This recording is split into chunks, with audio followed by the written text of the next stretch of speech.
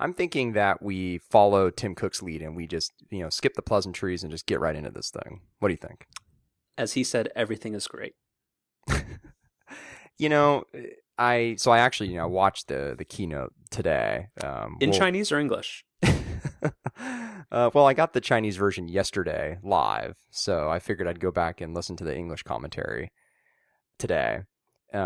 It's hard not to cringe a little bit during some of their descriptions. What do you mean? Just the all of the amazing and incredible and innovate and just I don't know, all the adjectives are just it's a little much. The videos that always come out afterwards that are like the 90-second recaps where all people do is they just take all the adjectives and mash them together. Those never get old. I think when you sell 70 million units of anything, you get to call it whatever the fuck you want. That's true. That's fair. So, are we just going to start with the iPhone 6? Well, so okay, here's what I've been thinking about this today. I think it makes sense to kind of go in the order of the keynote. Okay. Otherwise, I feel like, we might go a little off the rails because there's so much to talk about here. So what do you think? It's your show. Okay, it is my show. Thank you.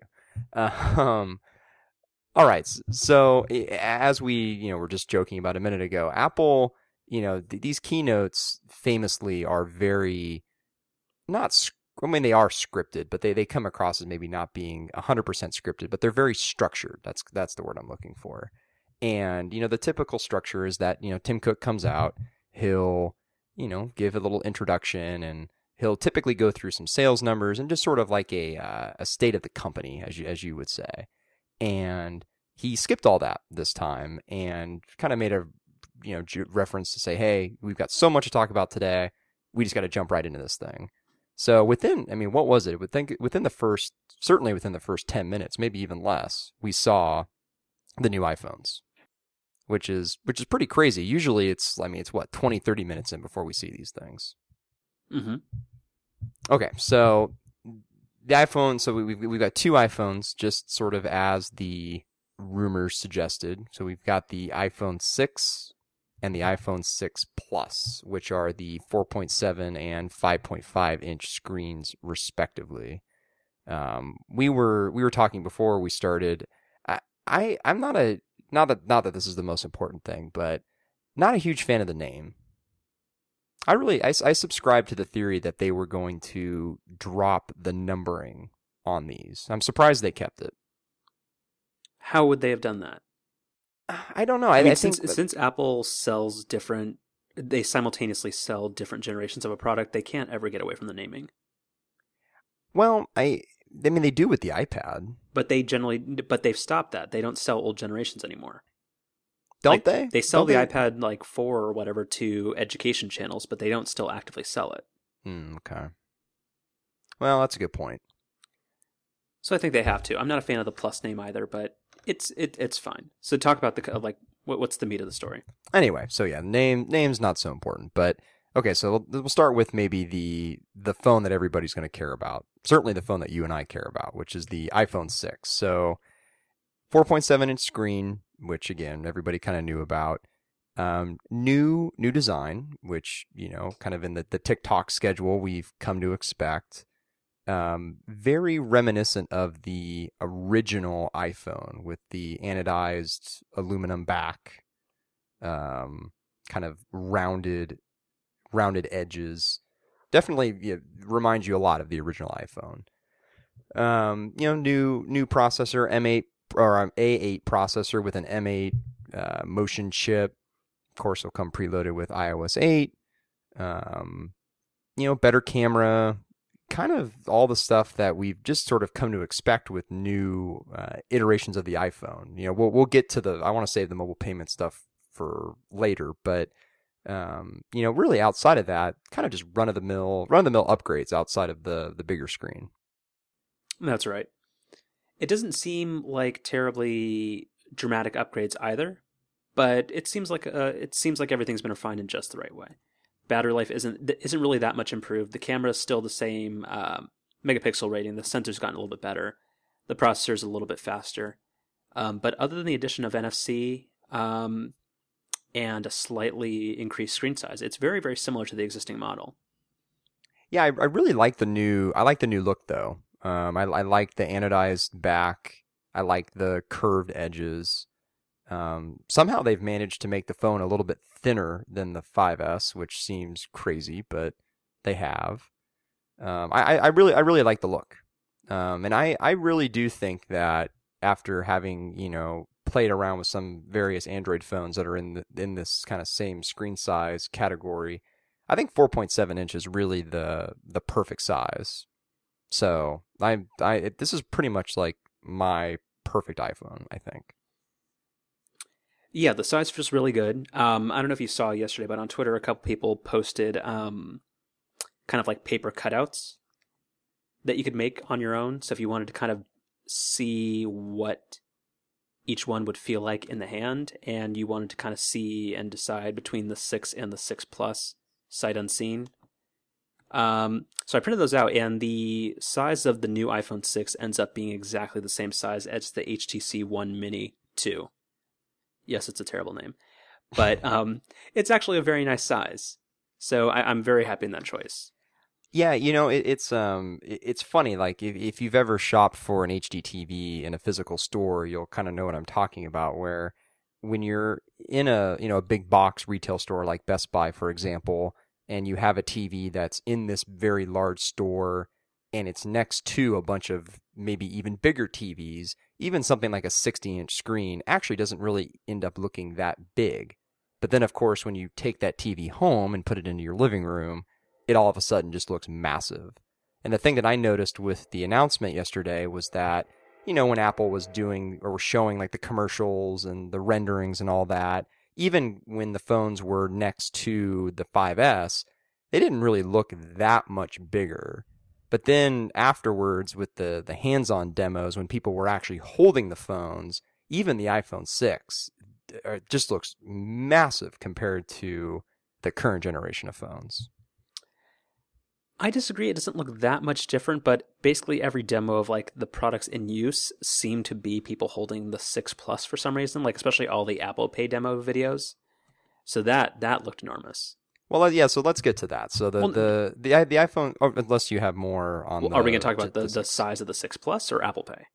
No. The iPhone 6 Plus. Okay. No, we're saving Apple Pay. Okay. So the iPhone 6 Plus, basically exactly the same phone, which, we talked about last week, how we really felt that it would be kind of a huge bummer if the 6 Plus had some crazy awesome feature that the 6 just kind of artificially didn't. And it has two.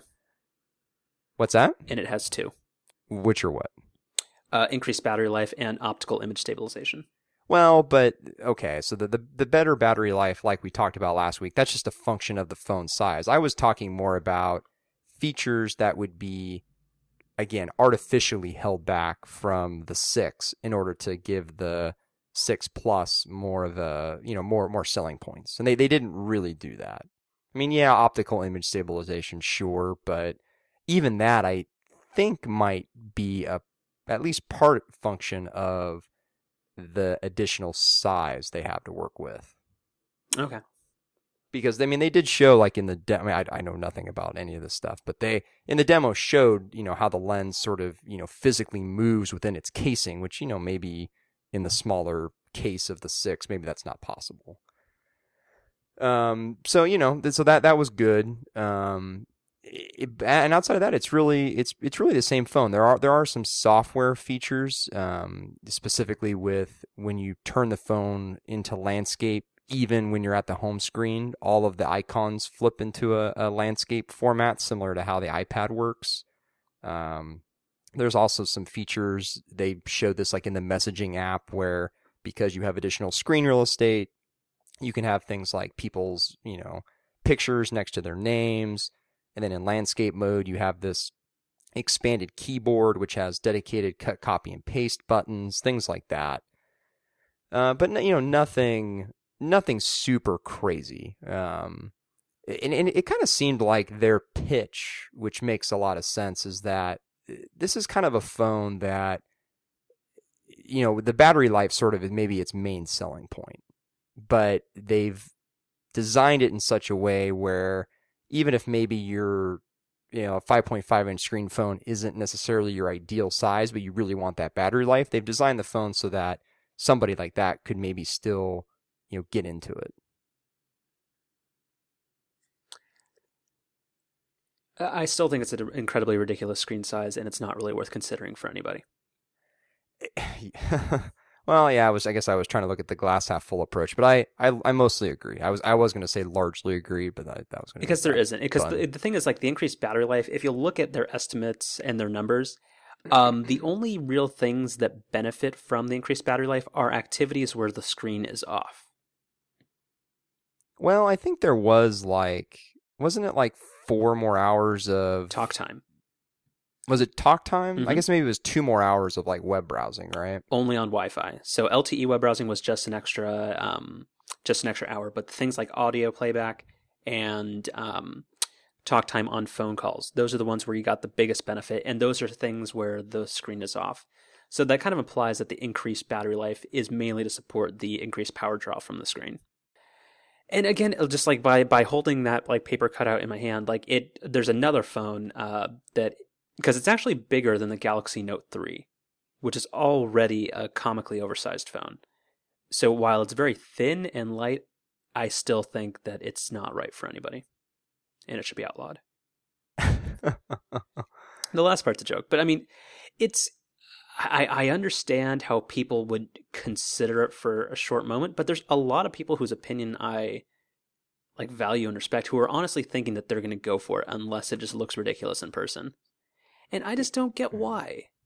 Actually, so this is something that we, I think, again, talked a lot about leading up to this event, was that we were really curious what the story that Apple was going to tell was. Like, I feel like when they came out with the 5 2 years ago, they really did. I should have gone back and actually try to watch this part of the keynote. But if I remember correctly, they spent a lot of time, like what felt like a solid 5 minutes, really walking you through why adding the additional 1/2 of an inch to the screen made a huge difference and why ergonomically that size was perfect. You kind of remember that? Like, I feel like they spent a lot of time on that. And I was curious what they were going to do with these new bigger screen phones, and they just kind of didn't really address it at all. They basically, like, they didn't really say why they chose 4.7 and 5.5. They didn't really say why 5.5 was better than 4.7. They kind of just dumped them out there and were like, hey, these are bigger screens, here you go. Did you get that impression? I sort of did. I'm not really sure what they would say. They're like, okay, all you people keep complaining that our phones are smaller than Samsung, so here you go. Merry fucking Christmas. But I mean, that's what it is, I guess, right? Sort of. The thing is, like, the 5.5-inch model doesn't really, I don't see what you get out of it, because Samsung, I mean, for as much as I dislike the Note series, at least you get a stylus, and it's kind of like they kind of sell you on this like the image of like the way that you'd use it, whereas you'll mark up documents, so you'll do this type of like drawing on screen or precision input where you're really taking advantage of the screen real estate. Whereas in the iPhone, it really just looks like it's a high resolution display and everything's bigger, and you can now use it in landscape mode, which you could do on the iPhone 5 already. Landscape use is not new. No, but I mean like in the home screen, how the icons go into landscape mode. Who cares? Well, yeah, I know. Like I understand, like, because most applications, like, you can turn your texting app into landscape mode, and that works just fine on your existing phone. I mean, I understand they're doing that kind of two-paned thing, but I don't think that's really changing anything. The only cool things that I think they've done is with the keyboard in landscape mode, where you get kind of dedicated copy and paste buttons, and they've kind of used the screen real estate for something more than just wider keys. Yeah.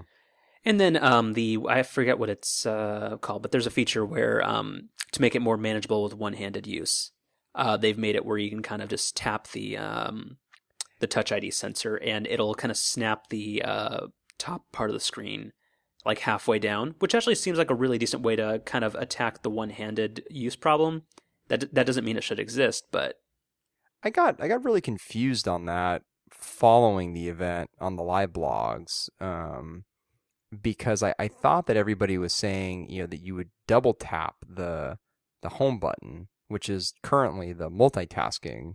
So it's double tap, not double click, or not That's double right. press. That's right. So when I actually watched the keynote, I picked up on that, but I thought that I was confused by that initially. Yeah. So, I mean, overall, I thought that the iPhone seemed like a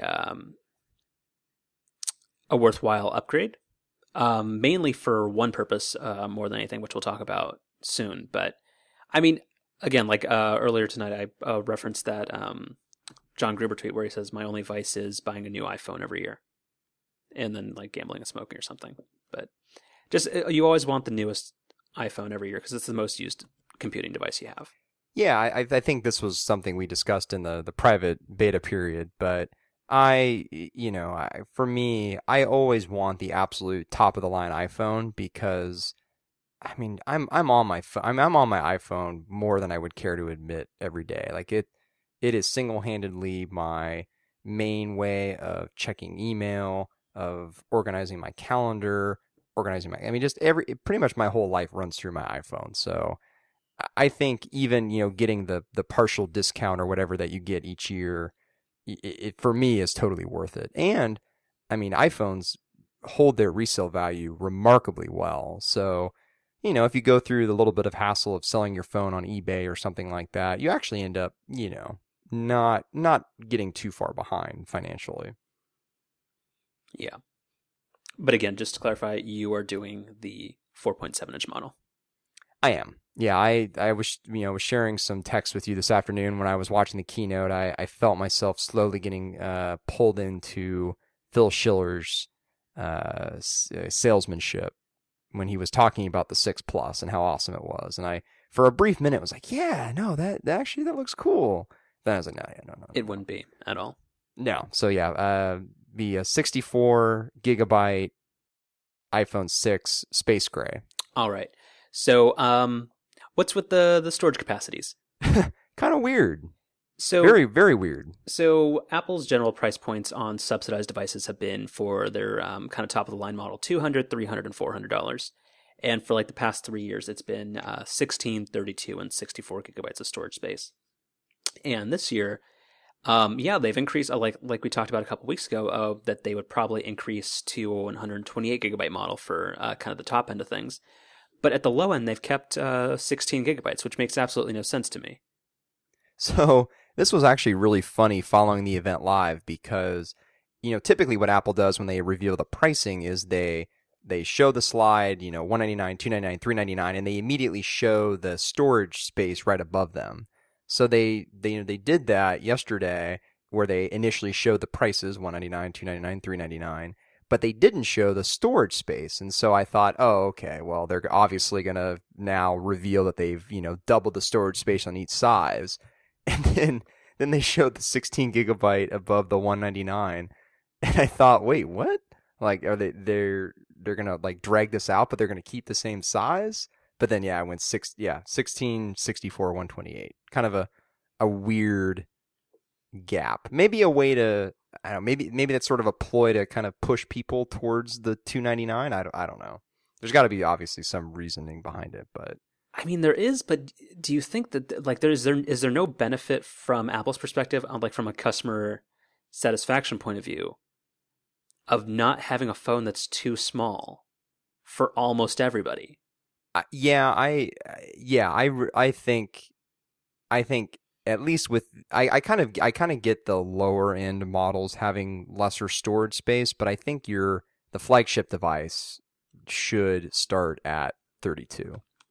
Yeah. I think it's pretty tough to use an iPhone in the way that Apple wants you to use it on 16 gigabytes. Mm-hmm. So yeah, that was kind of weird. And then the 6 Plus, $100 more at each size, so starting at $299 and then $100 increments up to the 128 gigabyte model. And these are of course, as Apple likes to say, these are on your standard 2-year carrier contracts. Standard. Yeah.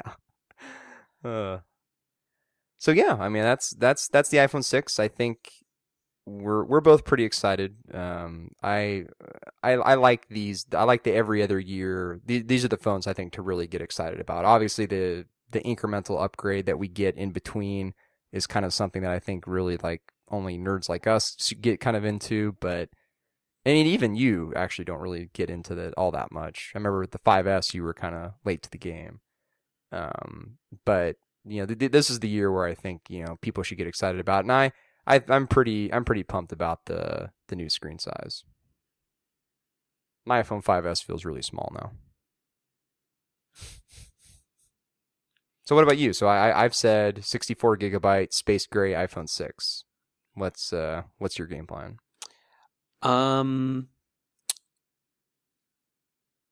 It seems silly not to get 128, but I don't know. I don't need it. Yeah, when you asked me, I looked up how much space I had left on my phone. I have like 20 gigabytes left. So, and I feel like I have a lot on my phone. Like I feel like I have a ton of pictures. I have a ton of downloaded music in Rdio. I've got a ton of downloaded podcasts. Like I feel like I have a lot on my phone, and I still don't come anywhere close to filling up 64. So 128, at least this year, seems a little wasteful. Now, I for a long time had a 32 gigabyte phone and eventually did make the jump to 64. So maybe a year or two from now, 128 will seem more reasonable. But I think this year, 64 should be okay. Yeah. Which, that's kind of another thing with buying a phone every year. It's not really like this is a super long-term decision. Okay, so I guess the last thing is to talk about dates. So this thing's coming out September 19th, a week from Friday, which is pretty standard. And much to my approval, they are bringing back pre-orders, which they had done with the 5, the 4S, the 4, and I guess maybe the 3GS they didn't. But at least with the 4, the 4S, and the 5, they had done pre-orders, which were awesome. But then last year they did not. And so I stood like an idiot out in front of the Apple store at like 5 a.m. and got it. But pre-orders are going to be on this Friday, September 12th. And if history is any indication, I believe that these have gone on sale midnight Pacific of that night. So it would be, we're recording this Wednesday the 10th. So it would basically be midnight tomorrow night. That's right. And this episode will, of course, be up by 12 o'clock tomorrow. Well, last week's was up on Thursday. It was outstanding turnaround time. No, thank you. And Apple seems to be pretty confident they're going to be able to kind of ramp up shipping and get as many phones as they can into the hands of customers. So who knows? There might be not as much waiting this year. I don't know about that. The memory that I have when they were doing the pre-orders starting a couple of years ago and for the few years before that, kind of a nightmare. Like a lot of page refreshing, a lot of Apple Store application crashing. Oh no, what I mean is how many actual units they'll be able to move. Not just the initial, like how well does the website hold up? Because they said they intend to have it in 110 countries by year end. So meaning the actual number of units they get to customers. I see. Yeah. Well, so the rumors for a long time have been that the larger screen, the 5.5 inch screen, has proven to be difficult to manufacture. So the speculation's been that it's difficult to find people who will sell their soul to manufacture it. Most people just take a principled stand and just be like, not doing it. So I wouldn't be surprised if the 6 Plus maybe is in a little bit more limited supply, which, obviously for you and I, no big deal. Actually, a little side note, I'm very confused by AT&T with their upgrade pricing. Because I'm like 99.9% sure that I used my line last year to upgrade to the 5S.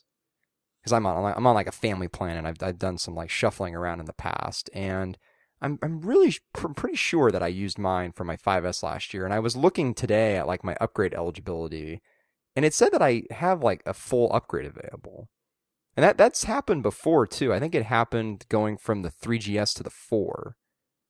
Like I don't really get how that works. I don't know if I'm just like I don't know if they like me or something, but I don't know. I'm fairly certain that's not the case. It's probably not the case. No, It's a faceless phone company. I do have like a corporate discount attached to the account. Like I don't know if that. No, that wouldn't change it. I wouldn't think so. So I would just go to log into your my AT&T account and just check the contract end dates and the upgrade eligibilities of everybody. Yeah, maybe that's what I should do. Yeah, just one of them might have been out of cycle. Yeah, but yeah. So I think I'll be up tomorrow night trying to get one. All right, you're not going to chance it and do early morning? No, because in the past that has not worked. If you've waited until like 7 or 8 a.m. Pacific the next morning, generally you're looking at maybe about a week after launch getting your phone. Yeah. So if you want one day one like me, you just have to have it. Waiting up at midnight Pacific is kind of the way you got to go. Yeah. So what about you? You've seemed like as you've grown older, you've gotten some more patience with this stuff. Well, we'll talk offline of how my patience will have to work. But okay. But yeah, no, I'm definitely doing it. Because again, the 5S, well, we have to see. I'm debating whether or not to install iOS 8 on my iPhone early and see how that goes. Because I still have an active developer account, and the GM release has already gone out. Yeah, generally, for whatever, I mean, it's probably because of all the unlockers and stuff, but I generally find the resale value of iPhones to be higher if you leave the previous version of the operating system on there. Yeah, I mean, for me that wouldn't matter because Verizon doesn't lock their phones. But, yeah. Well, I think even with not even necessarily the carrier unlock, but also with jailbreaking. Jailbreaking is not still a thing, is it? Oh yeah, definitely. Well, I mean, it's not a thing that people care about anymore. Like, because back in the old days, it was back when there was carrier exclusivity, and you had to, in order to get it on T-Mobile or a different carrier. No, I mean jailbreaking in the sense of unauthorized third-party apps. What unauthorized? What else can you? What's not available? Believe me, this is a world that's beyond me, but I know it's out there, and I know that people pay a lot to get it. So, anyway, that's I usually leave the old version of iOS on my phone. All right. Yeah, I think that's the iPhone 6 and the iPhone 6 Plus. So the keynote went through those. They went through iOS 8 a little bit, which was mostly just rehashing of what we heard at WWDC. Mm-hmm. There wasn't really anything there, right, that was new. Yeah, and can you remind our listeners of the hallmark feature of iOS 8? Well, this is of course the extensions platform where no. There's only one. Oh, what is it? Unlocking your 1Password keychain with Touch ID. Well, that's what I was getting at. The 1Password extension thing. Oh, well, I thought you were talking about like the share sheets, like where you can do like upload to Dropbox from a specific application, like the extensibility part. That's kind of what 1Password is too, though. Like you'll be able to use 1Password within other applications. That's what I meant. Well, no, okay, that's fine. Oh, but that's one part of it. Then you're right. The second part of it is being able to, instead of entering your master password, being able to use Touch ID and being able to use Touch ID across third-party applications, which I'm all for it. Love it. Yeah. It's more secure, easier. It's the best. It's going to make entering passwords like when you're at your actual computer kind of seem like even more of a pain in the ass. Do you use Chrome as your web browser? I do. Do you ever get an issue in 1Password where it says that it cannot like provide input into Chrome because of like some pending update or something? Oh yeah, I actually just today had to uninstall the 1Password Chrome extension and then reinstall it because it just wouldn't open. That happens all the time to me. Yeah. It doesn't happen as much on my Mac, but my Windows laptop at work, it happens all the time. But it's a testament to how much I love 1Password. I deal with its faults. Absolutely. But yeah, other than that, pretty much everything they showed for iOS 8 looks, kind of like what we saw at WWDC. Mostly just incremental updates, but certainly with the way that iOS 7 was, I think incremental updates are welcome. All right, so next is this was a big one. So this was kind of the next big thing. It was kind of, they made it such a big deal that They didn't really talk about it during the actual phone announcement. They kind of broke it out into this whole separate thing, and this is Apple Pay. So why don't you tell the folks what this is? So as part of the iPhone 6 and the iPhone 6 Plus, at the top of the phone, one of the new hardware features of it is that they have included NFC technology, which Apple had been kind of a holdout for like the past 3 generations when NFC's been kind of like fully baked, you might say. So with Apple Pay, Apple is kind of getting into the payment processing game, and they are allowing you to use your phone via NFC and a secure element inside the phone to make wireless payments. And from the videos, it seems like it's pretty dead simple to use. And one of the nicest parts is that rather than having like a PIN on a mobile wallet, you can use Touch ID to authorize payments. Yeah, it's pretty neat. You don't even actually have to have the screen or anything on.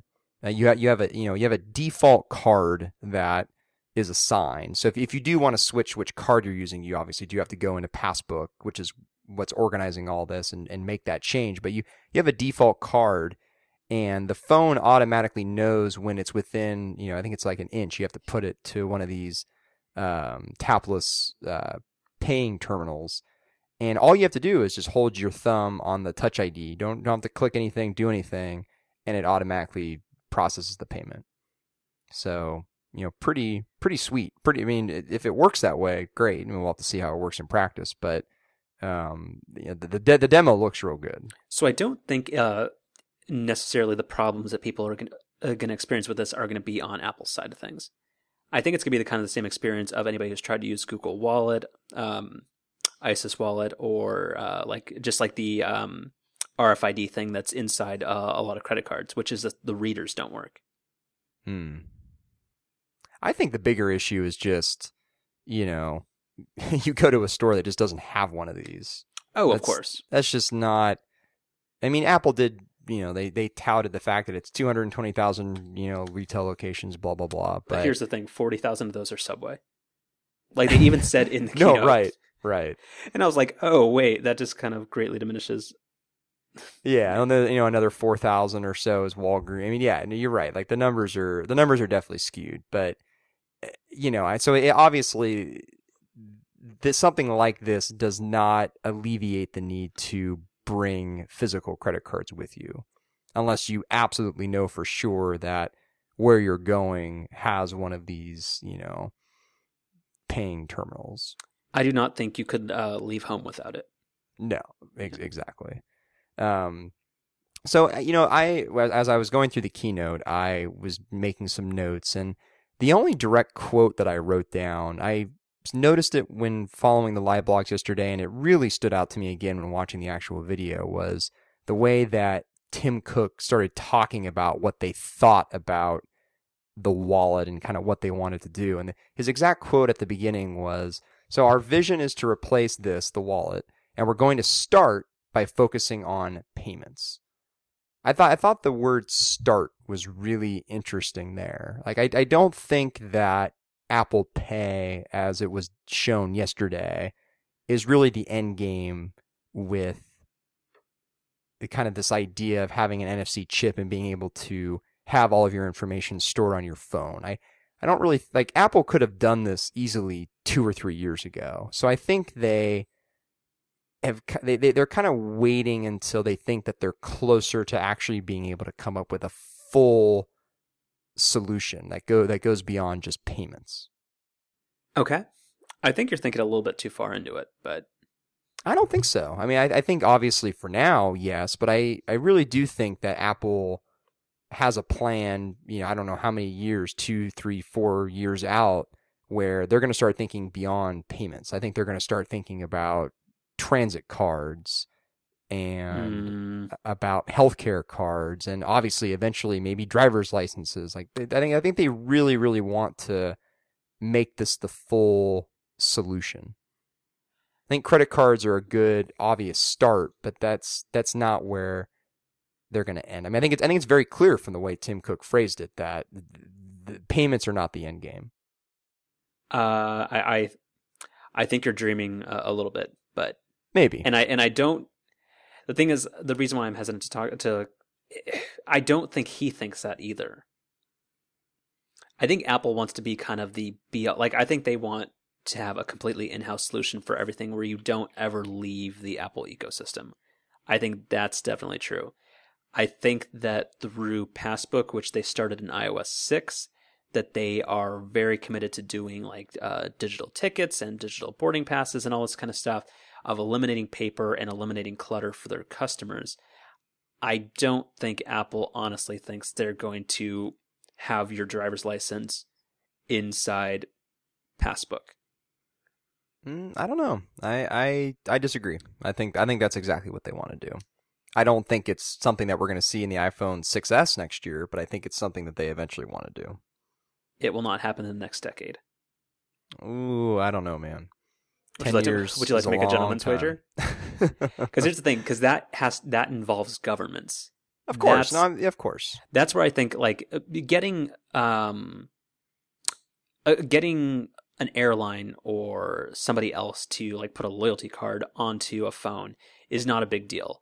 Getting the government to partner with a private company and a single private platform, I don't think it's going to happen. Well, that's why I was very careful to kind of the way I described it was driver's licenses and other government issued, IDs like that, like a passport.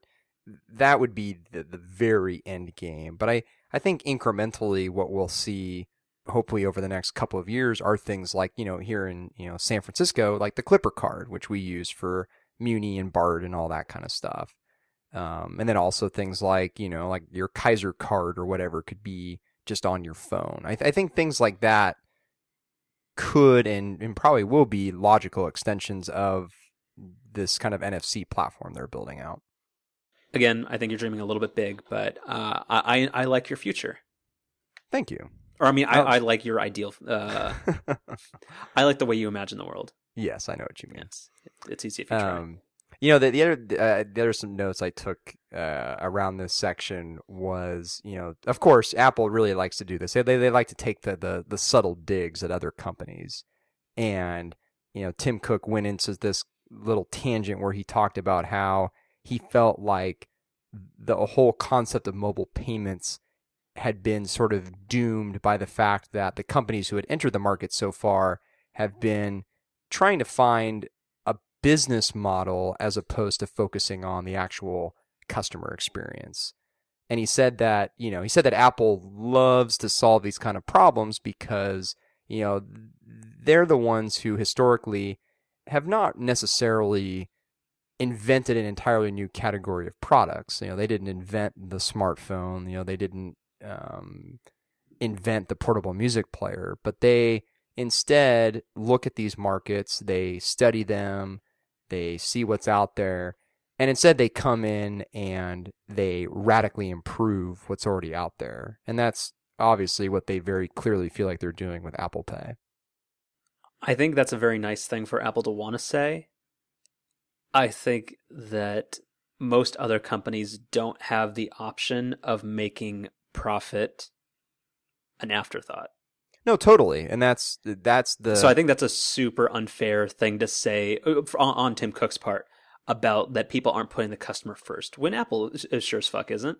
They are in the business of moving more $800 phones. And if they can provide a value-added feature and make no money on it, that's completely fine for them, which is great. But it's unfair to spin it any other way. Like Apple's some benevolent company. Well, Apple's put themselves in a position to be able to do this, which it's not as if somebody's handing them the right to be able to sit on these massive profits that they earn from hardware in order to be able to maybe instead of getting 3% on every transaction, they can kind of forego or dramatically reduce their fee in order to focus more on the experience. Like so then why don't they dramatically reduce the fee of in-app purchases or the App Store? Why don't they make the profit margins on the iPhone 10%? Well, no. That's the margins on the hardware are what make everything. You have to put the customer first. But that's cheaper product prices are better for the customer. Why are they trying to find a business model which puts profit before the customer experience? Well, actually, I mean, to be fair, things like, particularly the iPhone, are on carrier contracts, standard carrier contracts, as we like to say. They're very comparably priced to similar phones. In some cases, much cheaper. With the MacBooks and MacBook Pros, they're similarly priced to comparable hardware products. So it's not like Apple is gouging pricing, but they've been smart with their manufacturing processes and their designs so that their margins are really high, and it allows them to be able to offer other services and features where they don't have to worry as much about making money there because they already have a successful business model on the hardware side. So then on digital goods, why does Apple take 30%?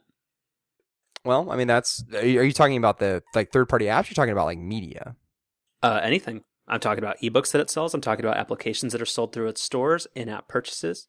Why, if you want to sign up for, what is it? What's a good example? Microsoft Office. If you want to sign up for Office 365, if you do it through the in-app purchase, why does it cost you more than if you did it through Microsoft directly? Because Apple takes a 30% cut. If they cared about the customer experience and wanted to put that first and didn't want to have to think about a business model where they make money, why aren't they taking 10%?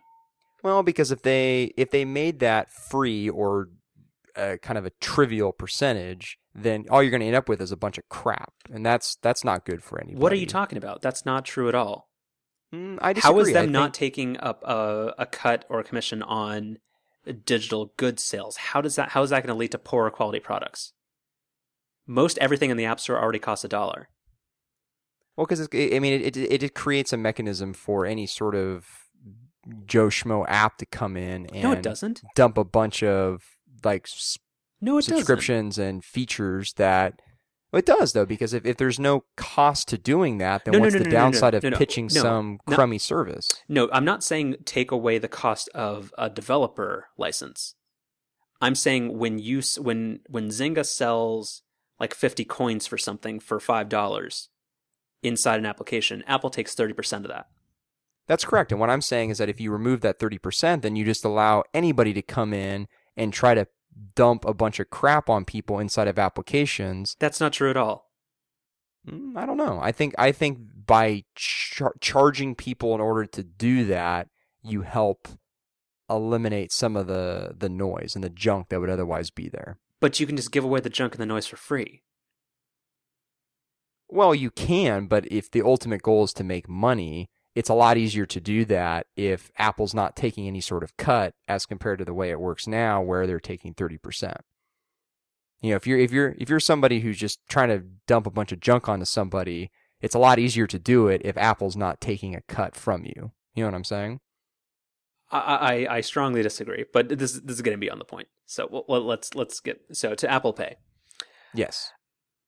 Yes, they're putting the customer first, and that is why I believe this is one of the simpler kind of mobile wallet implementations. And it looks extremely easy to use. We'll just see in practice whether or not the retailers can kind of get on the ball so that this isn't... Because I think first impressions are what are going to make or break this. Because I think for nerds like us, we'll put up with terminals that don't work. But I think most people, if they go into a Walgreens or something, try to pay with it, and then they end up holding up the line, they're just going to pay with their card, and they'll be like, oh, that was a cool idea, but I can't use that. Yeah, no, I completely agree. I think that and the experience of going into a store for the first time and not having one of these things there. Yeah, I think Tim Stevens had a pretty funny tweet yesterday. Apple Pay doesn't actually launch until October, so it's not available anywhere right now, but he commented that the taqueria that he went into after the event yesterday didn't have one of these, paying terminals. So that, right, like if that were the first place you went to after you picked up your brand new iPhone 6, presuming that Apple Pay had already launched, that would be pretty disappointing. Yeah, and again, and more so I'm saying of places where it's advertised that it will be there and that it should work, right. That it doesn't. I've never, I think I've used the chip in my American Express card like once just to play around with it, but I don't really have a lot of experience. I've never done it on my phone, so I don't really know how reliable these things are. But we'll find out, I guess. Yeah. And one other thing, what was it? Oh, and I think Apple was smart in the fact that they introduced the Touch ID sensor into the 5S last year, and that they didn't try to shoehorn all this all together. I assume it wasn't just that they couldn't get retail partners and all this kind of stuff together to make it work. I think they had to kind of let customers get familiar with the concept of biometrics onto their phone and using Touch ID before this came out.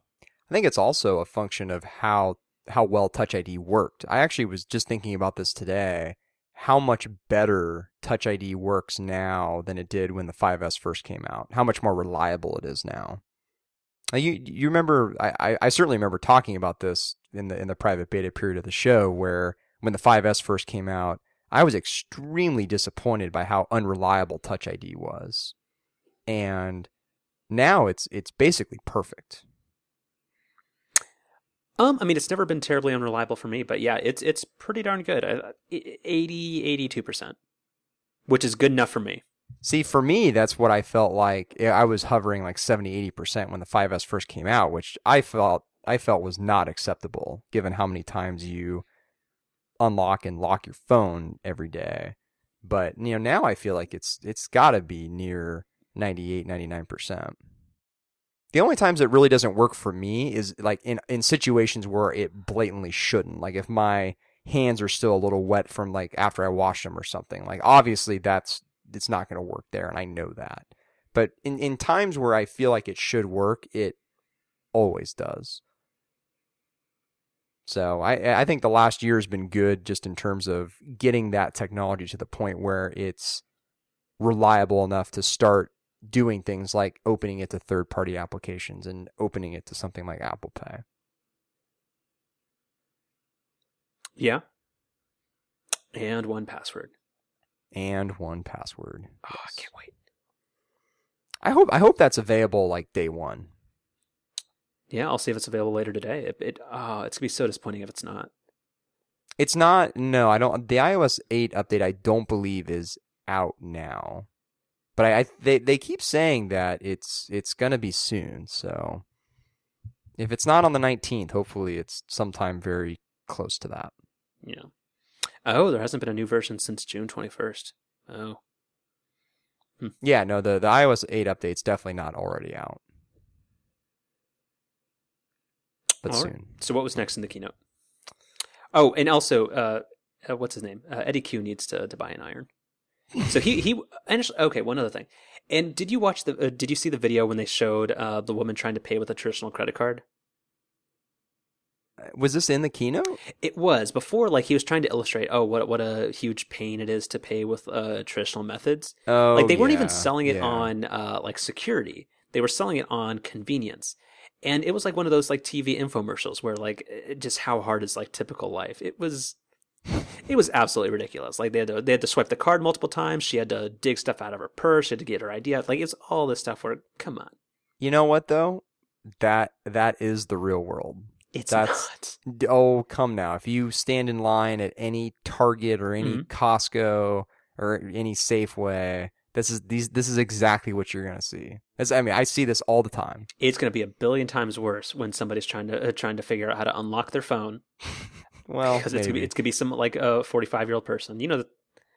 I do. No, I get it. I get it. Yeah. Well, I'll tell you what, Carlos. What's that? You know, it would be a way that you wouldn't have to unlock your phone in order to use Apple Pay.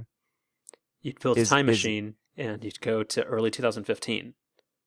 Ooh, nice. I thought you were going to derail the segue, but you kept it going. Nope. I like that. Full steam ahead in the time machine. So the last part of the keynote, and I think we'll spend a fair amount of time on this now, is the Apple Watch, the long rumored Apple wearable. Man,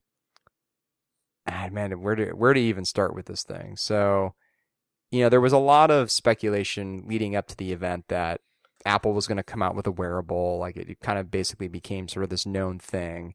But I really bought into the whole idea that Apple was going to come out with a wearable, but it was going to be sort of in this form factor that maybe we hadn't really thought about or seen before. Like it probably would be something on your wrist, but it would maybe look different and function differently than really anything that we could have conceived before. And we, on the show, we've made the analogy to how leading up to the iPhone, everybody knew Apple was going to come out with a phone, and there were all these crazy renderings, including everything from like a physical, 9-key keyboard to having a click wheel like on the iPod. And it came out and it was something completely different with just a flat piece of glass and a touch screen.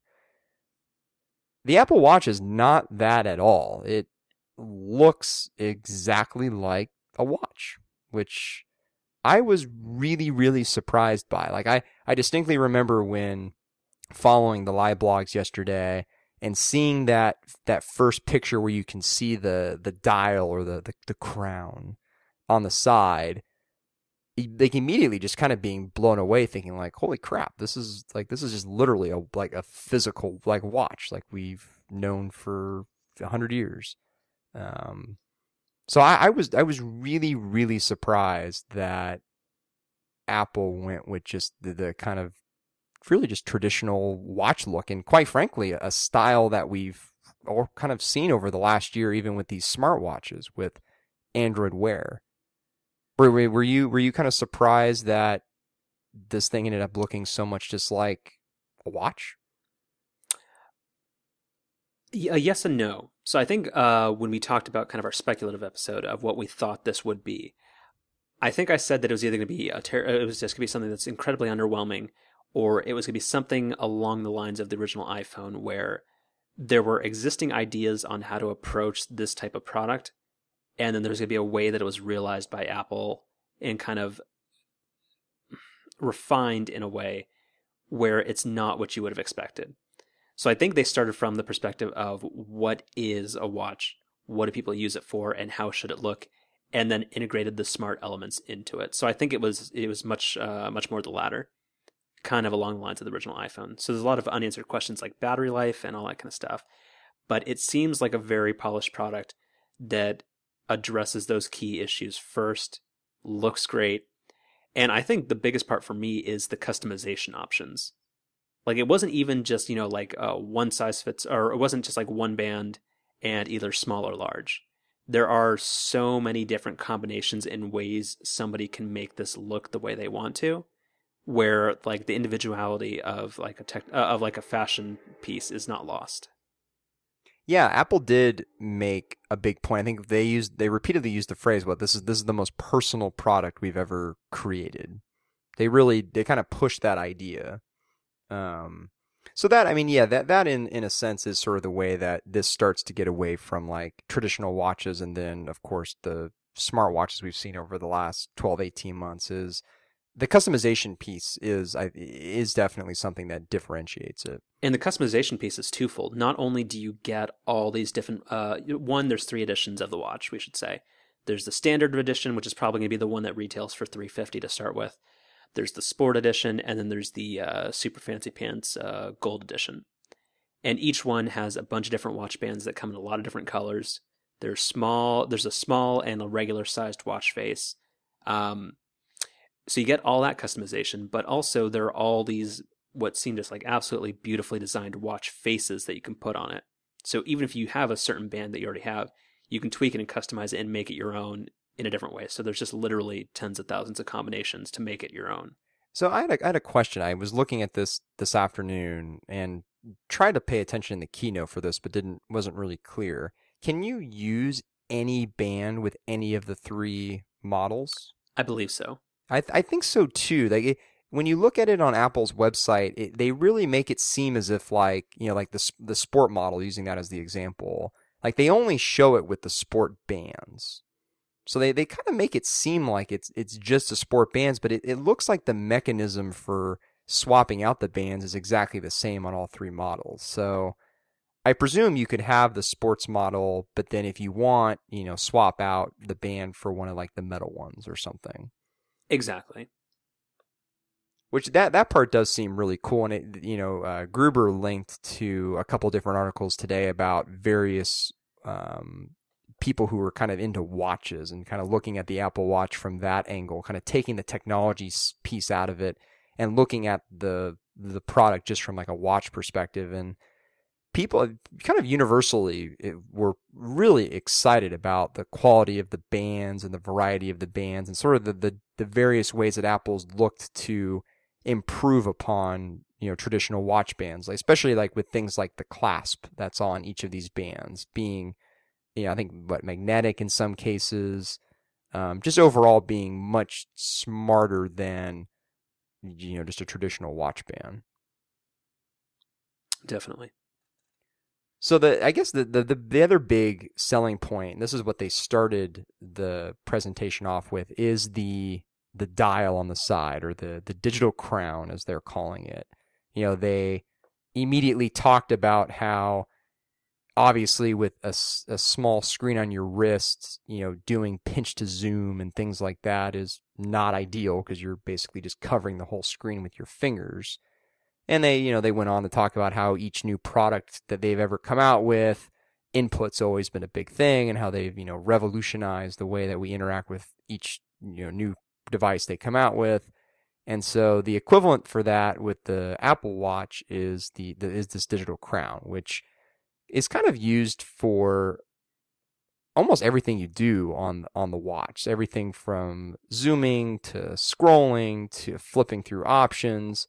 It's all kind of done with this little dial. And that seems super, super smart. I think that might be one of those things where it looks good demoed, but you really, really get it when you actually start using it. Kind of in a way similar to like the touch, keyboard on the iPhone, where when it was demoed, like it looked cool, but like you kind of had a lot of questions about how well it would work. And then when you actually use it in person, you're like, oh yeah, no, like this is great.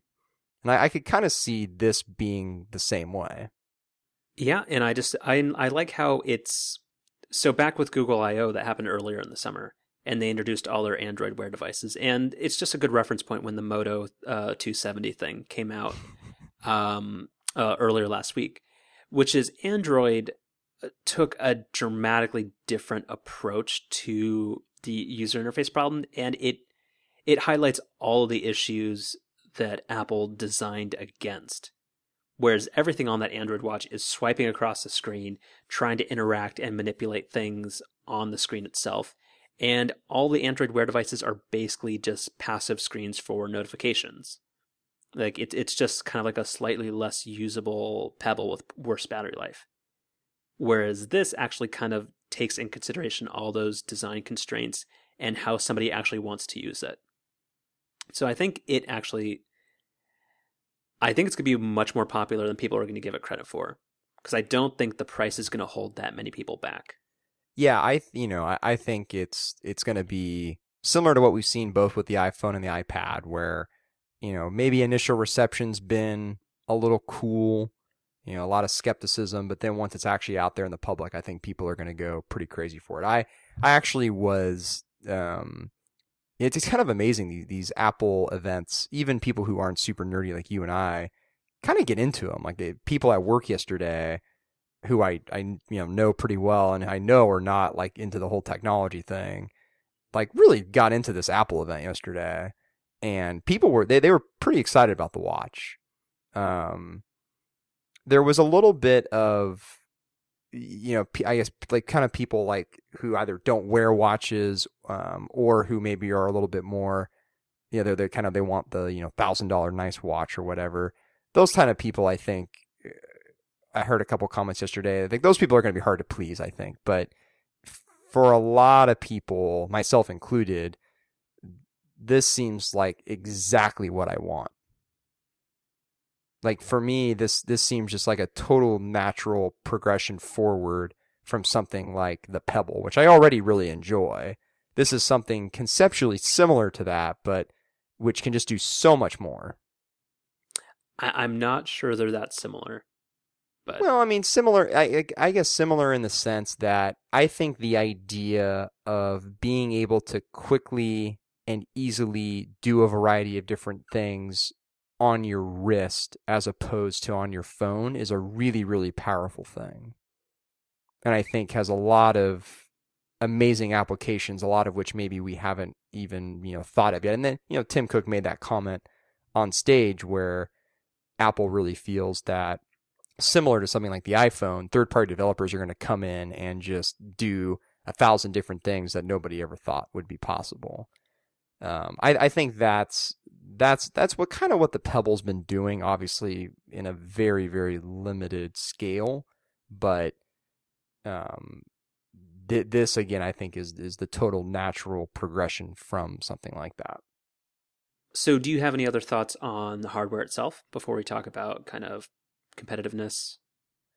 I'm going to be really interested to see how the three products are differentiated. Well, I think it's really two products. I honestly don't think the gold one is really going to be. I think that's true. kind of. I don't know how expensive it will be, but I assume that the standard one is the $349 one. The sport one might be $399 or $450 or something. Yeah, you think the sport one will be more expensive? I do. Yeah. And I don't think. I guess I wouldn't really like. I would like. I mean, I've kind of started thinking about like, okay, like, which one would I want? And I would think the regular one would be the way to go, just because I feel like you could slap one of the metal bands onto it and instantly have a watch that you could wear out to a nice dinner or to, a wedding or whatever. I don't see how you couldn't do that with the sport, especially the one. You could. The two things you that could. I like now that I found out that the band that I thought was orange is actually pink, and my dreams have been crushed. It's now going to be the white one. I assume for you it's the green one. And then they also have that soft leather one that looks extremely nice. Yeah, I think. I guess it just depends on how nice the sport one looks on with a metal band. Although if the sport one's more expensive, I really don't think I would go that way. Yeah, I don't know. I actually, prior to you bringing that up, I hadn't put any thought into the sport one being more expensive. If it's more expensive, I just don't really see the reason why to go that way. Because for sport activities. Because that one's going to have a hardened display that if it gets kind of bumped or slammed on something, it's going to be fine, whereas the other one would be much more likely to break. Maybe. It's actually really hard to tell, particularly like I would want the space gray, the darker model. It's kind of hard to tell how big of a difference between the regular watch and the sport version of that color is. They look very similar on the website.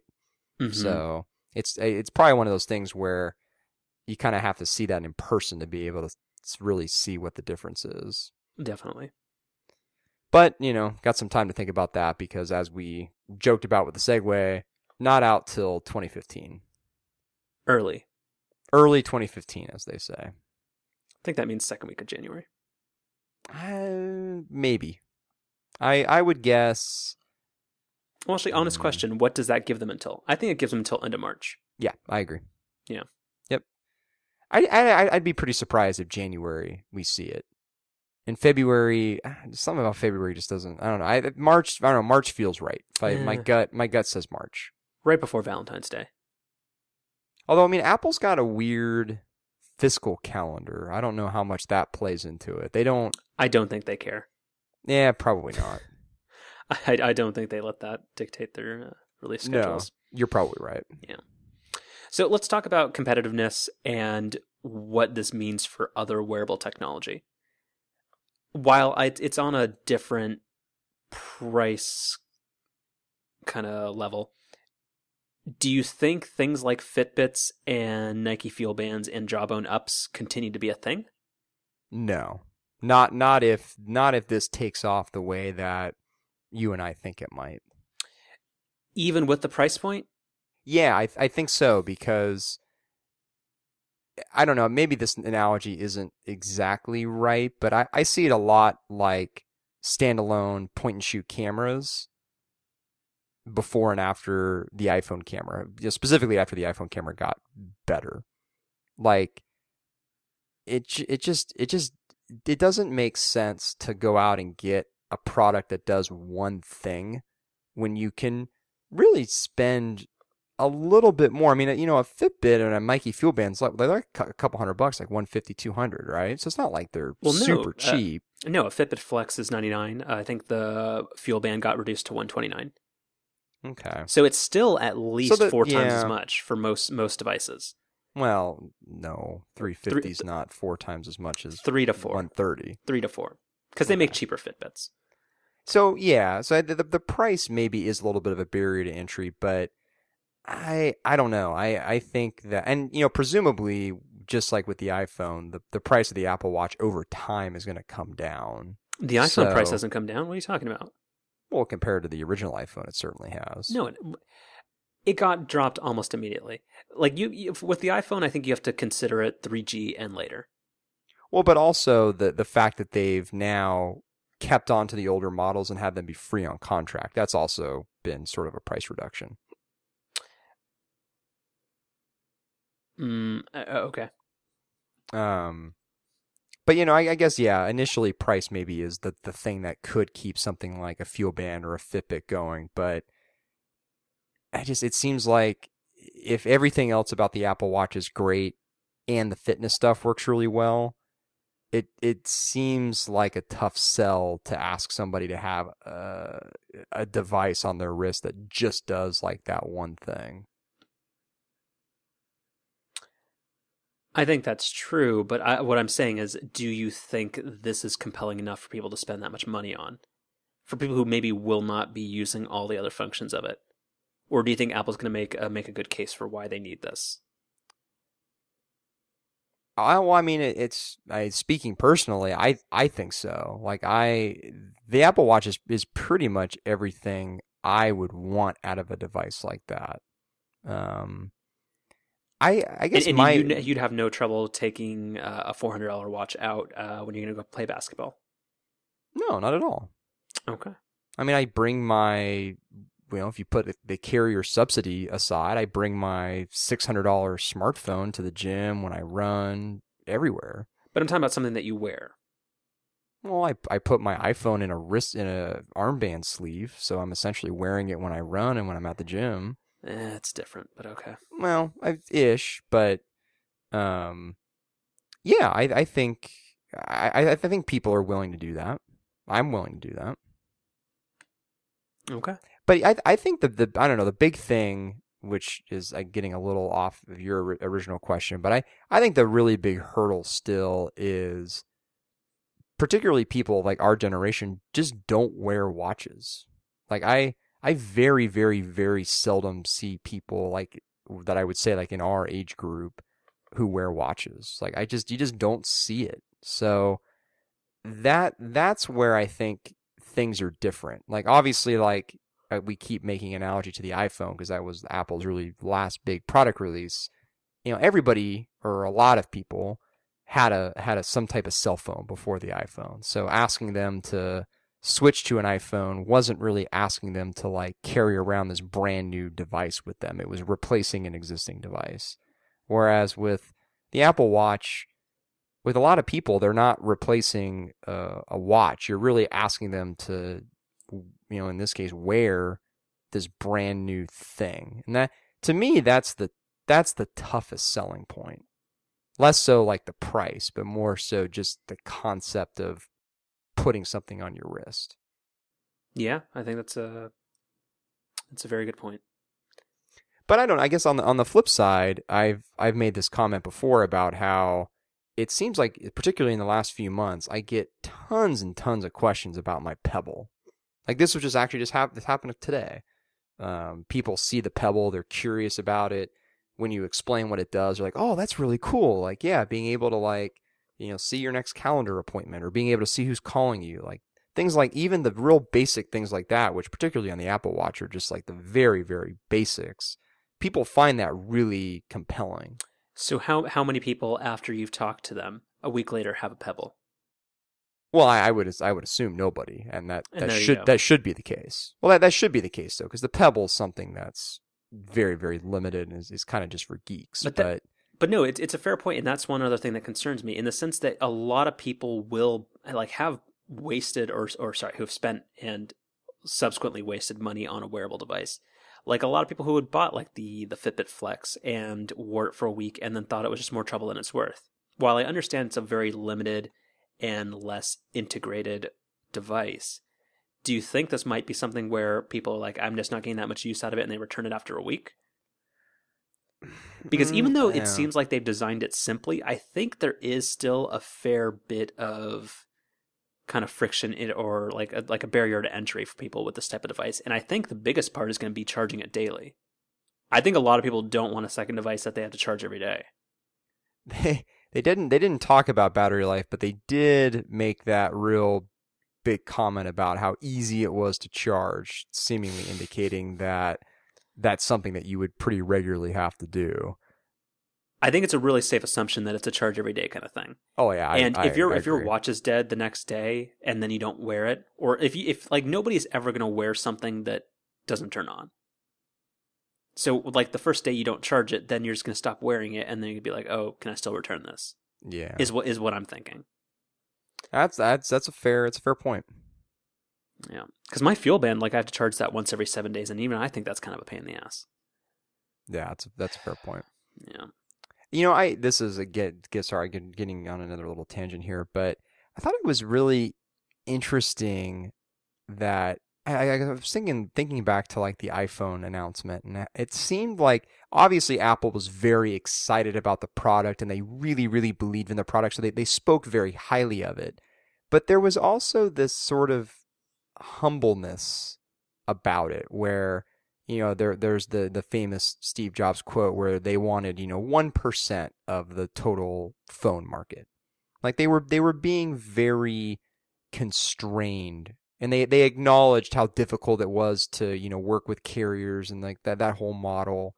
Like, whereas like it felt like yesterday, like they made a lot of references to the fact that, you know, this is the same stage that the Mac was announced on, and, you know, this is the next huge part of Apple's story. Like they definitely had a different tone with the product, a tone that like, yes, this is the next big thing. Like we're telling you it is. We're not even going to wait to see if it is, which I kind of feels like it, you know, sets even more kind of unrealistic expectations for the products, which I don't know how much normal people really care about all this stuff, but I don't know, that it struck me as being a little different. I agree, and I also thought it was very weird that like after like the initial video they did, like Tim Cook just kind of like just wandered around stage just like cheering himself. Yeah. Like I thought that one was super weird. I understand like during the video he put one of the watches on and he like wanted people like to be able to take pictures and stuff, but like no, there was kind of just like a weird kind of like not overconfidence, but there was it seems like they were extremely proud of what they had to show, and I think rightfully they should be. But I think there's no way this is going to sell in the volumes that an iPhone will, and that's the part that just kind of worries me of what is the benchmark for whether or not this is a successful product. Yeah, I honestly I think the big thing, even thinking further down the road, is this is not. It doesn't at least initially strike me as a product that you're going to upgrade every 2 years like you do with a phone. Seems very unlikely that even people who are semi, you know, nerdy are going to upgrade their watch that frequently. Mm-hmm. Which that seems like another huge. Although, you know, I don't know. Like, I guess well, I mean, maybe like the iPad is the more analogous example where I also don't think tablets are something people upgrade every 2 years. And, you know, we've seen in the numbers that iPad sales are certainly nowhere near what the iPhone's like. So I don't think comparing this to the iPhone in terms of sales is at all fair. Maybe something like the iPad's a little bit more realistic. Well, I mean, so again, to just clarify, you're buying one regardless. Yeah, absolutely. Even if all the reviews say the battery life's terrible, still buying one? Yeah, because even to be honest, even the Pebbles battery life's not that great. It lasts more than a day. It's a couple days. Like that's the thing. Like I think the difference being able to have a late night and forget to charge it and it still be okay. I think 2 days is what they have to get to, and I'm pretty sure it probably won't be that way. No, I think if they were able to get 2 full days, they would have already highlighted that. Yeah, and that's just worrisome. I see. I don't know. This is maybe I can see you're going to completely disagree with this, but I think That's why it's a good team. exactly. I almost think that charging a device on a regular schedule, like every night, is actually better than something like the Pebble, where it's like every 3 to 4 days. Like I never really am quite sure when it needs to be charged, and so I find myself forgetting to charge the Pebble a lot. Or like I never forget to charge my iPhone. It's every night. I just do it. I never knew you were so much like Steve Jobs. In what way? You just spun that you spun that weakness beautifully. Well, like, I've never it. seen anybody try to spin poor battery life as a positive thing. Being like, Well, you know what? Nobody likes it. Well, I actually, I mean, I thank you, I guess. But I really didn't mean it that way. Like I legitimately meant that I never do forget to charge my phone, but I always forget to charge my Pebble. No. But the difference is that you can't. Well, but you also can't. Your day will be ruined if you don't charge your iPhone the next day. Well, maybe my day will be ruined if my Apple Watch isn't charged. No, you can be like, oh wow, I didn't really need this thing after all. Well, actually, kidding aside for a minute, like I actually have gotten to the point now where days where I do forget to charge my Pebble, it is kind of like it is jarring not getting those notifications on my wrist, because once you're used to them, it is a big thing, and you get really used to it. So I don't know. Maybe the Apple Watches will become something that you just can't live without. So you're not going to forget to charge it. I'm very hopeful, and I think I hope it's good. One small personal aside with the Apple Watch that I'm very excited about, that I didn't pick up so much on yesterday, but did watching the video today. The whole way that it notifies you kind of discreetly with they're calling it the Taptic engine, where it's like somebody's like poking your wrist when you get a notification, so like nobody else kind of around you knows. That's great because the Pebble just vibrates, right? And it's really loud. Like even when it's just on your wrist, when it vibrates, it makes a very like audible noise, which is kind of one of its biggest downsides, I think. So I'm pretty happy that Apple's found a way to just not have this thing like buzzing on your wrist. Yep, looks pretty cool. So what do you think about like the drawing and the just kind of like that, like the personal communication stuff that it does outside of text messaging? Like, did any of that appeal to you? I thought that stuff was really, really, really weird. Well, like the whole like sushi example made zero sense to me. Yeah, the context here is that like Apple spent a lot of time focusing on like how this was a device that was going to revolutionize communication, personal communication. That's a good way to say it.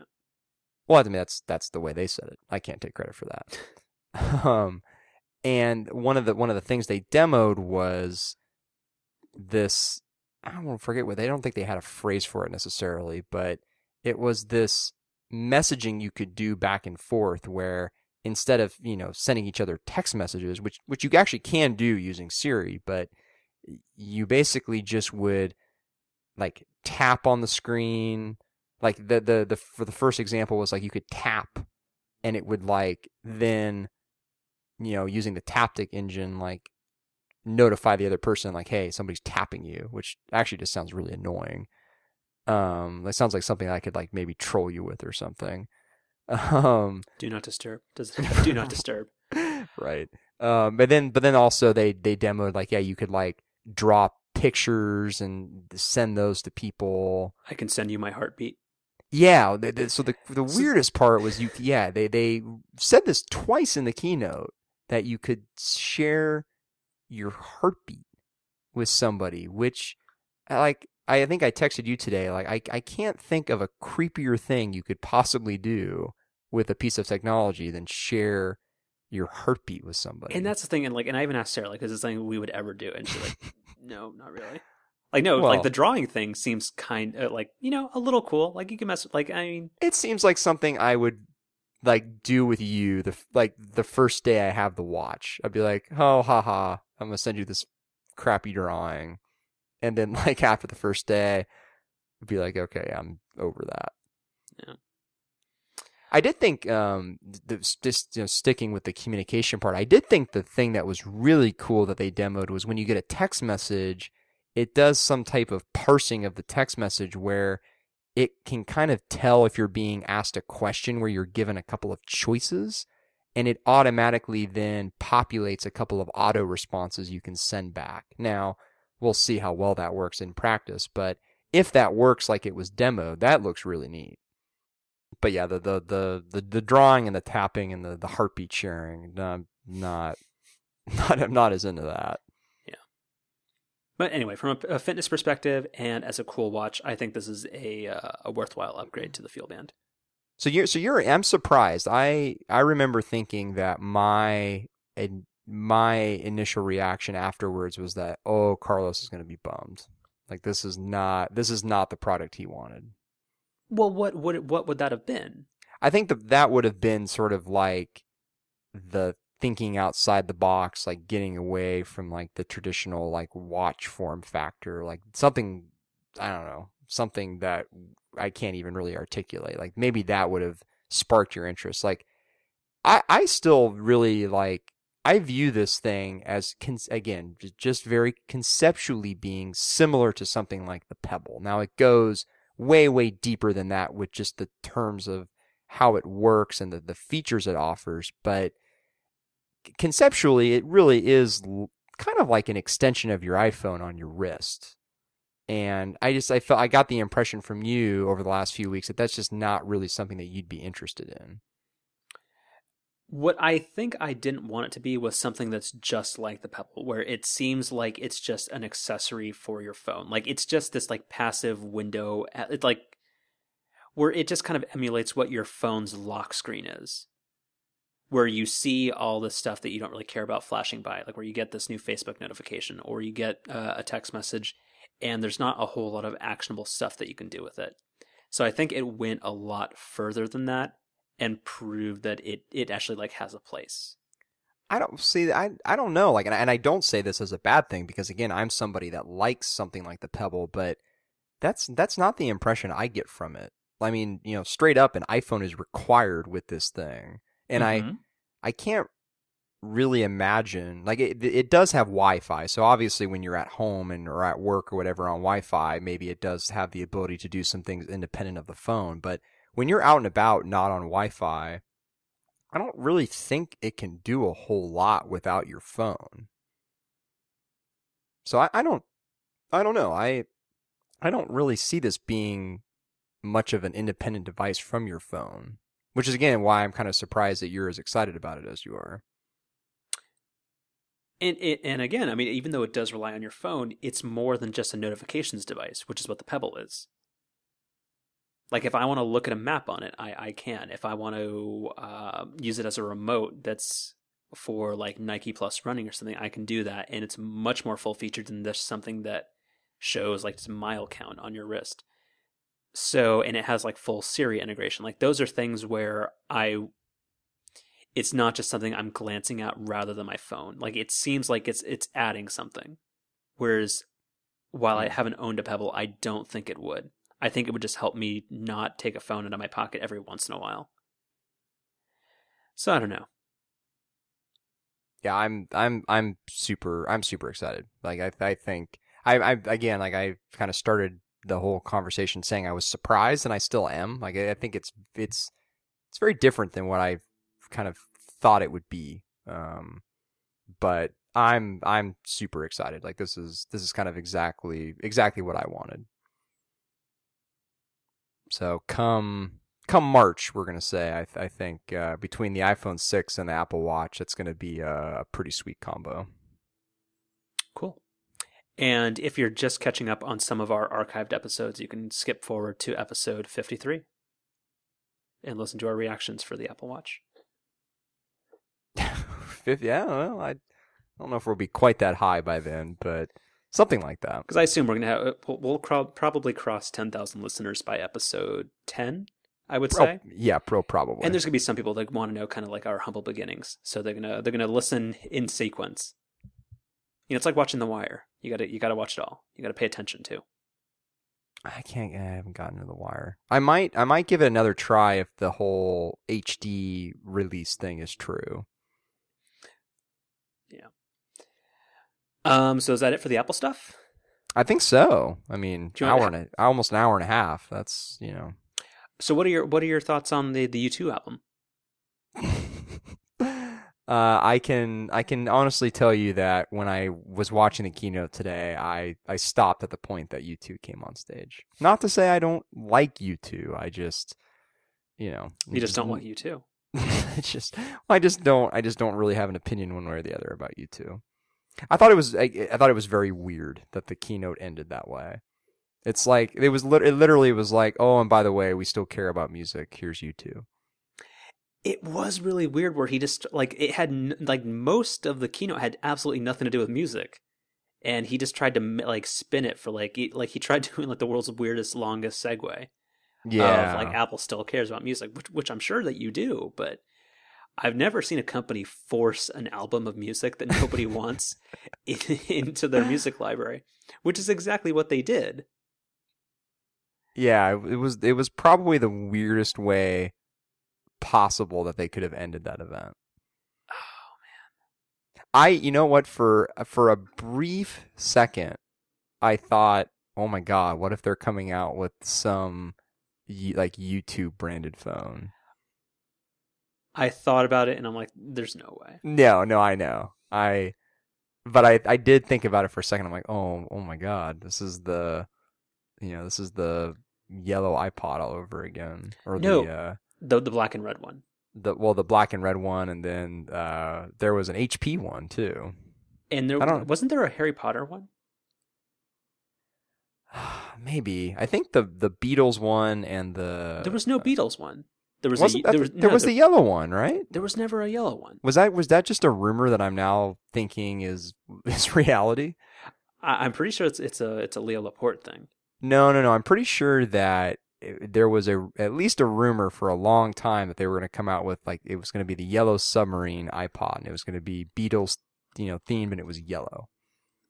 Yeah, and it never did. I guess the Beatles weren't even on iTunes when iPods were popular, so yeah, I guess that couldn't have been it. I guess that was just a rumor. Yeah. Oh, okay. Well, never mind. Is it possible to delete the album out of iTunes Match? Oh, is that where I haven't paid attention. Is that where it shows up? I assume so. I don't know. Yeah, I don't know. Yeah. Okay, and of course, sorry, one thing we didn't touch on: Apple Pay enables you to take Uber rides without creating an account. Yeah, but I mean, I obviously, I shared my excitement with you yesterday when Uber was mentioned. And I thought it was, I commented on this as well. I thought it was really neat that they mentioned Uber and then Panera right after, which, we know is your favorite company. Yeah. I already have an Uber account, and it's already one button press to pay for Uber since my credit card's already there. So Apple Pay doesn't really do anything for me there. There's no advantage to using Apple Pay in that context. Yeah, but we didn't touch on that though. The concept of, in addition to the whole NFC thing, Apple Pay being this thing where if an a app or I think a website even kind of supports this, instead of entering your credit card information and your billing and shipping address, you can actually just click on this Pay with Apple Pay button, and it automatically does all that. That's pretty neat. Exactly. And just uses Touch ID to authorize that. Yeah. Well, similar to the way that Tim Cook ended the keynote yesterday, we can end this show on kind of that weird note. We have to talk about our roots and how Technically Correct has always been very influenced by the writings of John Gruber. Yeah, no, I mean, those are the words that we live by. Yeah. Is he going to read like a guest post now?